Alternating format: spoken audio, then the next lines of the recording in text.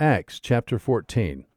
And it came about that in Iconium they entered the synagogue of the Jews together, and spoke in such a manner that a great multitude believed, both of Jews and of Greeks. But the Jews who disbelieved stirred up the minds of the Gentiles, and embittered them against the brethren.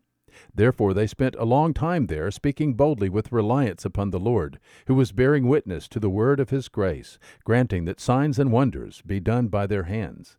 But the multitude of the city was divided, and some sided with the Jews, and some with the apostles. And when an attempt was made by both the Gentiles and the Jews with their rulers to mistreat and to stone them, they became aware of it, and fled to the cities of Lycaonia, Lystra, and Derbe, and the surrounding region. And there they continued to preach the gospel. And at Lystra there was sitting a certain man without strength in his feet, lame from his mother's womb, who had never walked. This man was listening to Paul as he spoke, who, when he had fixed his gaze upon him, had seen that he had faith to be made well, said with a loud voice, "Stand upright on your feet." And he leaped up and began to walk.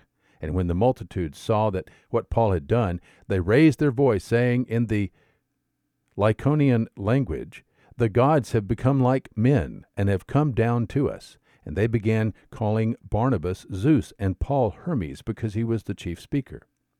And the priest of Zeus, whose temple was just outside the city, brought oxen and garlands to the gates, and wanted to offer sacrifice with the crowds. But when the apostles, Barnabas and Paul, heard of it, they tore their robes, and rushed out into the crowd, crying out and saying, "Men, why are you doing these things? We are also men of the same nature as you, and preach the gospel to you, in order that you should turn from these vain things to a living God, who made the heaven, and the earth, and the sea, and all that is in them.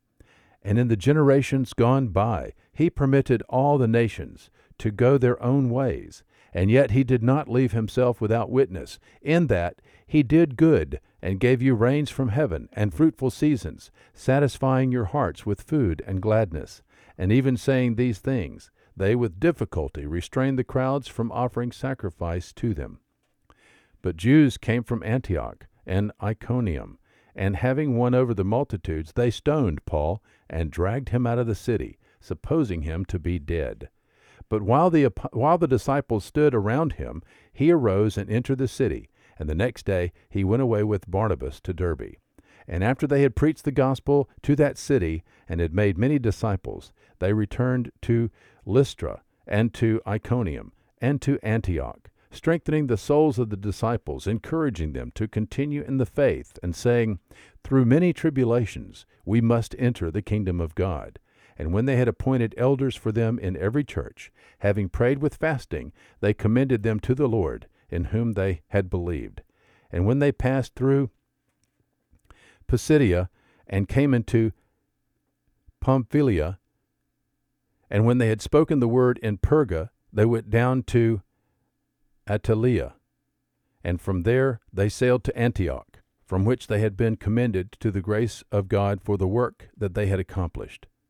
And when they had arrived and gathered the church together, they began to report all things that God had done with them, and how he had opened a door of faith to the Gentiles.